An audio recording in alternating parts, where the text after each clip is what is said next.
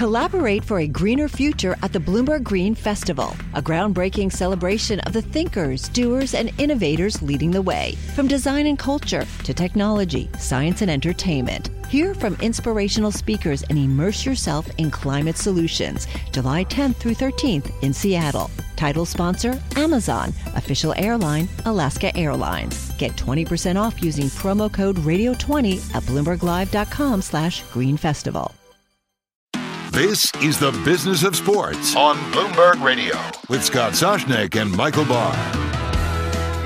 Each week, we speak to some of the biggest names in the world of money and sports, and today is no different, Michael. Oh, Scott, we are pleased to welcome Steve Ballmer. He was the CEO of Microsoft from 2000 to 2014. After retiring from the company in February of 2014, 3 months later, he placed a record $2 billion offer to buy the LA Clippers. Steve, thank you very much for joining us. My pleasure. Thanks for having me. All right, I want to get you back on the golf course. I know you're ready to play some golf today. But I want to go back to when you were preparing this bid for the Clippers, because I'm going to tell you how I felt as sort of a reporter in the middle of it all with all the bid groups. It reminded me of Barbarians at the Gate. Did you at all get a feeling like sort of this big bidding process? Everybody wanted to know what everybody else was into. Did you get that feeling as well? Yes, I did. I don't know about Barbarians at the Gate, but, wasn't quite sure. Nobody's quite sure who the other bidders are. Therefore, not quite sure. You can't be quite sure what you should bid. It's a little bit of a complicated process. And you also, I had my own view of what the team was worth to me. But of course, there's sort of two other inputs. Number one, what do the numbers say? And number two, what does the market look like? And that's a little hard to know, because you're not absolutely sure what kind of price signal. It's not like going to a stock market and bidding on stock, and you know what other people are bidding. It had a little Barbarians at the Gate to it, I guess, in terms of the auction process. But there's also that part of the bid that comes from love of the fact that you just wanted to do it, regardless of what the paper value says. What was your love markup on the franchise? How high were you willing to go? Well, I don't know. It's probably not an important question to answer. I was willing to go, probably you would say, about 5 to 10% more than the next bidder. Well, that was enough. Yeah. I think I wound up, between 5 and 10%, probably closer to 10 above the number 2 bid. Now, for people and who there was a stalking horse to go higher than that, but I think it was kind of in the game, if you will. Now, for people who don't know, the team came about because NBA Commissioner Adam Silver forced Donald Sterling at the time to sell the team. Yes, it was an uncomfortable situation when the opportunity comes up, but it was a rare opportunities. There are only a handful of these NBA teams out there, so when you got a chance, you have to take it. Yeah, no, that's really right. If you take a look at it, I think over the last 6 or 7 years, maybe 4 or 5 teams have traded. Milwaukee traded, Atlanta traded, Clippers traded. Probably Memphis is in that time period. But other than that, it's hard to find these things turning left and right. And 2 of those turned because of sort of tumult around ownership and front office. If it was a stock, if the Clippers were a stock, Steve, and you were an analyst, what would your rating be on the team right now? On our actual basketball team? Yeah. Oh, it's a buy. We have the 3rd best record, I think, over the last 5 years in the NBA. We've got a great core of guys. It's free agency, so I guess you would say it's a buy with some risks, with Chris Paul and Blake Griffin and J.J. Redick, all free agents this offseason. But, we have a great organization, great coach, great general manager in Lawrence Frank. And I feel good about, the fact that we're going to re-sign our guys. Were you happy with the collective bargaining agreement? I know you're happy it got done. Were you happy with the specifics, particularly in terms of player salaries? Yeah, the specifics I think were fine. The labor committee of the board liked it. The players liked it. The league liked it. The owners voted for it. I think it was a win-win all around. You mentioned Blake Griffin, and your fingers are crossed to re-sign him. What do you think the odds are that you'll get him back for next season? Well, you never know till you know. We're in the game. We're serious. Blake's built his career with the Clippers, And so I think our probability is pretty good. Any chance to get Carmelo Anthony there? Just never could tell around this league about anything that's possible or not. We're focused right now on re-signing our own guys, though. That's our top priority. Now, you're one of the three teams that share the Staples Center. The Clippers, of course, the Lakers, and the Kings are all playing at the Staples Center. And I was thinking, was it time to think about maybe building another arena for the Clippers, or is that even impractical? Well, I think I've said publicly that we're looking. It doesn't mean we're going to move, but we're absolutely looking to see what we can find for land and opportunity, see kind of how Staples is going to evolve. We need to hear about that, if you will, from our current landlord. In the meantime, we're developing options. Who wouldn't develop an option? If I think if you go in to see a landlord without an option, no matter what happens, you're not in good shape. And frankly, I think if you build an arena just for basketball, you'd build an arena that looked different than Staples and, might provide more energy and excitement around the basketball experience. Well, one team that is definitely getting a new arena, the Golden State Warriors. We had Joe Lacob on the show. I want you to listen to what he had to say about competing in the business of pro sports. Look, do I think we're better? Yeah, I do. I'm really proud of our organization. And I think we're really well run. The numbers bear it out. The championship in 5 years bears it out and that. But it's not like I was really trying to put everybody down. I didn't mean it that way. He said he took heat for that comment to the New York Times. How do you view another owner saying, yeah, we think we're better and we're light years ahead of everybody else? That in essence is what he said. Well, look, this is business. This is competition. Of course you want to be better. And of course you want to take the position whether you're better or not. It isn't bad to tell the other guys you're better.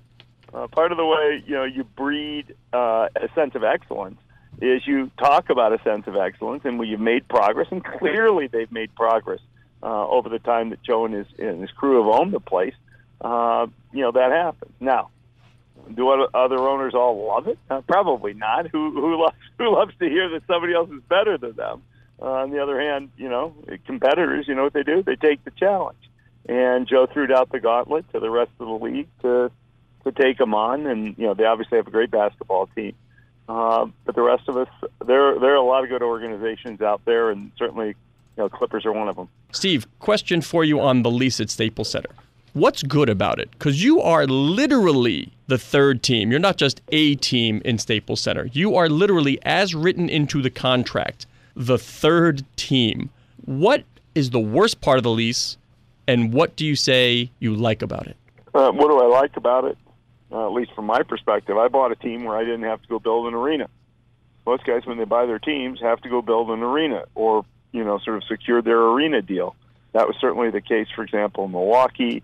There were issues of remodel right away in Atlanta. Memphis had arena issues when Robert Parra came in and bought the place. So we didn't have any arena issues. We didn't have to say immediately, okay, let's come up with hundreds of millions of dollars of capital to go build an arena. That's by far the best thing in our situation. The worst thing is we're the number 3 guy. We get the worst dates to play on. We have the worst economics in the building. We have the smallest locker room. We pay the increment to tune up the arena for our games. The Lakers and the Kings don't pay that. Yeah, it sucks to be the number 3 guy in a building. Well, I want to talk about Los Angeles for a second as a sports town. The city now has the 4 major food groups, of course, basketball, 2 teams, now 2 NFL teams, the hockey team, and, of course, baseball. Can you describe what it's like in a sports town in Los Angeles and what it's like for fans there? I mean, there's obviously a lot of choices and a lot of things to do, but there's also a heck of a lot of people. Heck of a lot of people, who live within 75 miles, if you will. I think we got 17 million people, something like that, who live within 75 miles of our arena. That's really quite something. So there's a lot of options, but there are also a lot of people, and I think it's great for sports. At the end of the day, of course, basketball is the best sport. That's my opinion, anyway. There's plenty of basketball zealots in the L.A. area. Well, speaking of arenas, Steve, you've been around. Tell me, which is your favorite arena? Which arena, college, pro, whatever, or not even basketball, but where have you felt the best fan experience, and what do you do to mimic that at Staples? I haven't been in every arena. I'm not gonna pretend to have been in every NBA arena, let alone all these other ones. I'll tell you what's a heck of a good arena, a heck of a good stadium, is Crest Field here in Seattle for the Seahawks. That thing rocks. It pulses. It gets noisy. It supports the team. That's what I like. I want the arena, if you will, not only to support the amenities and a good fan experience from a comfort perspective. I want the enthusiasts to be able to get out there and actually make a difference to their team. 12th man makes a difference here in Seattle. And certainly in some of the NBA arenas, the fans can really light it up and make it a little tougher on the opponent. Would you be willing to sacrifice some revenue to have a supporters section, much like they have in soccer? I mean, the real crazies, like a Duke student section on the floor jumping up and down? Not sure. Have never built an arena. I know it's expensive real estate. Thought it through. If we were going to build an arena, believe me, I'd think it through. How is it running the Clippers? Is it different than running Microsoft? And if so, how is it? Well, of course, it's different in a number of ways. The business challenges, they're different, but they're similar. In terms of the basketball side, the similarity is a little bit the fact that the talent is the critical factor. But, of course, basketball is very binary. You win, you lose, the season's over, season's not, the contract's over, the contract's not. Not everybody from Microsoft comes up, if you will, to stay, and you have to convince them to stay at one time of the year. I mean, we got Chris, we got Blake, we got JJ. We got three of the most important guys. Well, yeah, three of the four most important. Put DJ list on our team that we need to get back. What does the local television ratings tell you about the fan appetite for the Clippers? Clippers and the Lakers are within spitting distance in terms of local ratings, and I don't think either one of them are good enough. I think both of us have an opportunity to improve our ratings. I don't think that's a zero-sum game. I think we're going to have to work hard to keep making the fan experience better and better because, again, in L.A., there's so many options. It probably hits us even more on TV than it hits us in terms of coming to the arena. Can you guys work together to improve for everybody?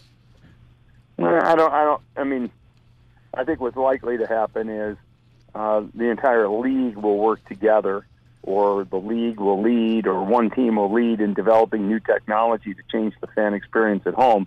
And all the teams ought to participate in that, not just any one team or even two teams. All right, Steve, let's have some fun here. Joe Lacob in our interview said that one day, and not in the distant future, by the way, that perhaps Steph Curry's pregame routine will be streamed to customers, and they'll have to pay for it because it's a cool thing. They want to see it. So I was telling this to one of my colleagues, Jillian Ward. She runs our tech coverage out of San Francisco. You know what she said? How about a Steve Ballmer cam? I would totally pay for that, she said. How about you as entertainment, a camera focused on you? Well, it would certainly change the way I enjoyed the game, and not necessarily for the better. Something tells me you would forget that it's even on you after 30 seconds. I don't know. I think the key for us is the attention be on our guys, it be on the game. We have a lot of fans going pretty crazy for our team. You could say I'm first fan, if you will, because I'm the owner. But I want to see everybody out there, really busting a gut for our guys. This is really a way to intro tech in buildings. Everybody is looking towards technology to enhance the fan experience, both at home, in the arena, as well as for owners to monetize. How about that in-arena experience? Do you see VR goggles? Are you one of those? Or do you like the pristine experience of making the experience in the arena so different and compelling that people need to be there? I think you got to be thoughtful about it. I want people in the building. I want them pumping and pumping. I want the people in the building who want the experience of being in the building. Would it be my preference that everybody have their head down on their phones while the game's going on? No, that's not my preference. Could technology enhance the experience without taking anything away? Yeah, possibly, particularly as we think about VR means you're sort of locked in a blind world of your own. But, some kind of augmented reality where you got your eyes on the game, but the glasses that you are watching the game through are providing you additional information without occluding your view of the game. you want fans in the building, I know that. But there's a word you left out of that sentence. You want, and here's the important word, you want Clippers fans in the building.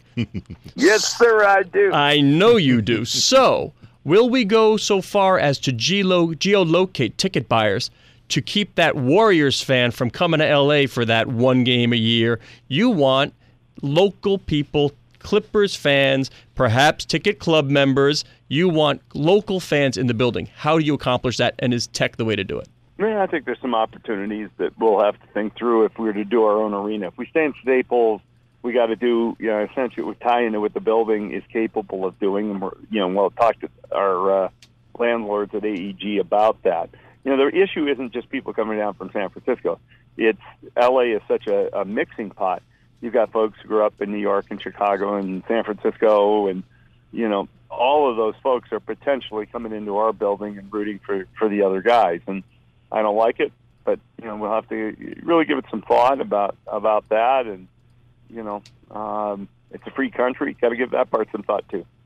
I want to ask about going back to Microsoft for a second. You joined that company in 1980, and it's almost like a story of hitting the lottery big time. You were only, you were the 30th employee there at the time? Yeah, exactly right. I think it's a combination of a few things. Was absolutely lucky. Anytime you have great success, there's some luck involved. It was a lot of hard work, for Bill Gates, for me, for Paul Allen. So there's a hard work element. And then there's, some cleverness and some insight. And no one of those three is enough. But we were fortunate to have a little bit of all three of those. And basically, Paul Allen had a very compelling, sort of vision that kicked us off. And he and Bill had worked together for a long time, and Bill shared that vision, and they got things rolling. And I kind of came in, if you will, as the little business engine that could, and made a very good team at the top. We are chatting with Steve Ballmer, owner of the Los Angeles Clippers. And Steve, back to tech, scalable media. You have talked about starting an OTT. That is the buzzword these days. It's all about over-the-top, direct-to-consumer. We see Monumental Sports in Washington. Ted Leonsis is sort of toying with this already. What does that enable you to do? And does it give you way more leverage against the local, sort of the traditional broadcast? Say, I don't need you anymore? No, I don't think it's I don't need you anymore. What it lets you do is an enhanced experience. Some fans are going to be happy with the experience you could say is sort of free in the sense. If you're going to have a TV package, you're going to get regional sports, including the Clippers, in there, and you probably don't think of it as an incremental cost item. But for people who are a little more enthusiastic, we want to provide a product that lets you see the game through the lens of the coach, through fantasy, through any seat you want to sit in the arena. We eventually want you to be able to see the game as if you were seeing it from the vantage point of Blake Griffin or Chris Paul. That's kind of the direction we want to go. Would you, or DeAndre Jordan, where you're just living above the rim. Yeah, just put a camera up top the backboard. That's that area. Would you be so inclined as to really push for content? Tell your players, tell your owners, hey, being part of the Clippers comes with added responsibility, such as there might be a cameraman with you on the drive home from a game, and we're looking to you to provide content for what we're trying to do. We're not going to make our players' lives any more complicated than they are. Those guys, they work their butts off. They have a number of obligations we give them already. We can actually use what we get in smarter ways by having software that essentially takes the material, the statistics, the video footage that's captured today, and lets fans, sort of experience in new ways and play with it in new ways. What about ticketing? Because that's going to be a big movement in tech also. Yeah, I think there's a lot of opportunities to do two things. To price our tickets better in the sense that I think there's a chance for the fans to get sort of better price value on the things they want. If you really want a ticket, you should really be able to pay for it. And there'll be some games where people just don't want to pay that much. That should work for folks. And at the same time, also do a better job in terms of profit realization for the team. Did you know, by the way, and this is from years of reporting, did you know that JJ isn't really a JJ? I think I read that in his Wikipedia page. Oh, somebody stole it from me. He told me that first, that he had his little sister when he was younger. He had twin sisters, and one would say J and the other would say J, so it just became JJ, even though that's not really the initials for his name. No, I didn't know that. See, let's promote this stuff on your OTT network. Now, Steve, I know you are big on game ops. You know about what to do during timeouts. You know how many T-shirts are fired out of the cannon. You want people up and up and up. What would you change about the final 3-4 minutes of a basketball game? I hear the same thing. It takes forever to play the final minutes. Would you change anything? Well, I think the drama of the final minutes actually for folks in the arena is pretty exciting. I think it's tough because you really like the timeouts to be a little shorter, both in the arena and for the fans at home, but still have the drama. Unfortunately, from a TV perspective, you also want those timeouts to work for you because that's when people are most focused in on the game. I wouldn't expect, particularly on a national basis, I wouldn't expect to see anything change over the life of the current TV contracts, but who knows what ESPN and TNT have up their sleeves. Well, since you brought up ESPN, I have to ask, the woes are there. They might be getting some ROI on the NBA contract. They're reaching an advertising demo that they like. That's fine. But overall, that's a tough place right now.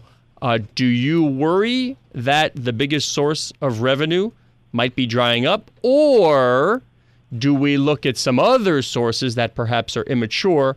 Amazon, Facebook, Google. This is the future of broadcasting, or narrowcasting it is these days. Well, no, I don't really worry. I think ESPN, their economics are under some pressure, but that's going to be a great business for a long period of time.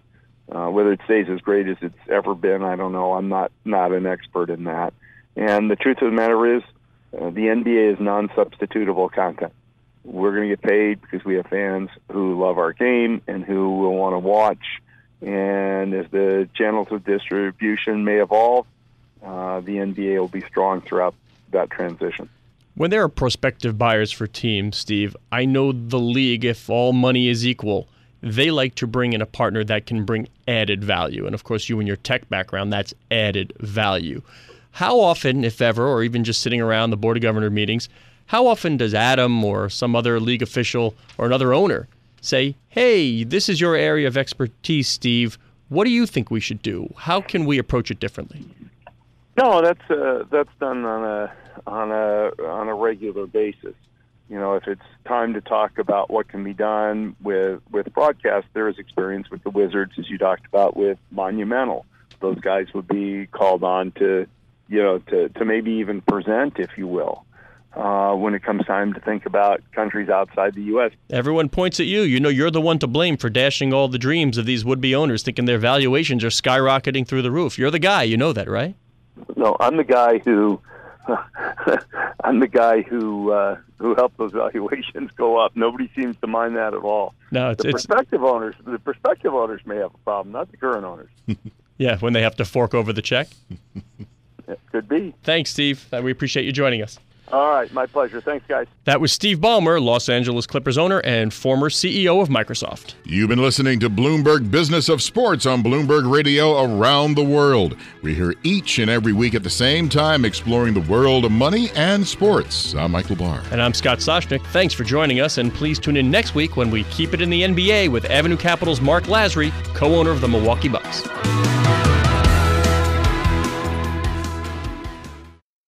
The countdown has begun. From May 14th to 16th, 1,000 global leaders will gather in Doha for the Qatar Economic Forum powered by Bloomberg.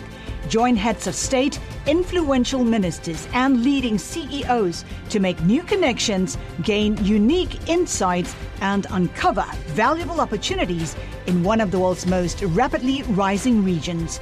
Request your invite for this exclusive event at QatarEconomicForum.com.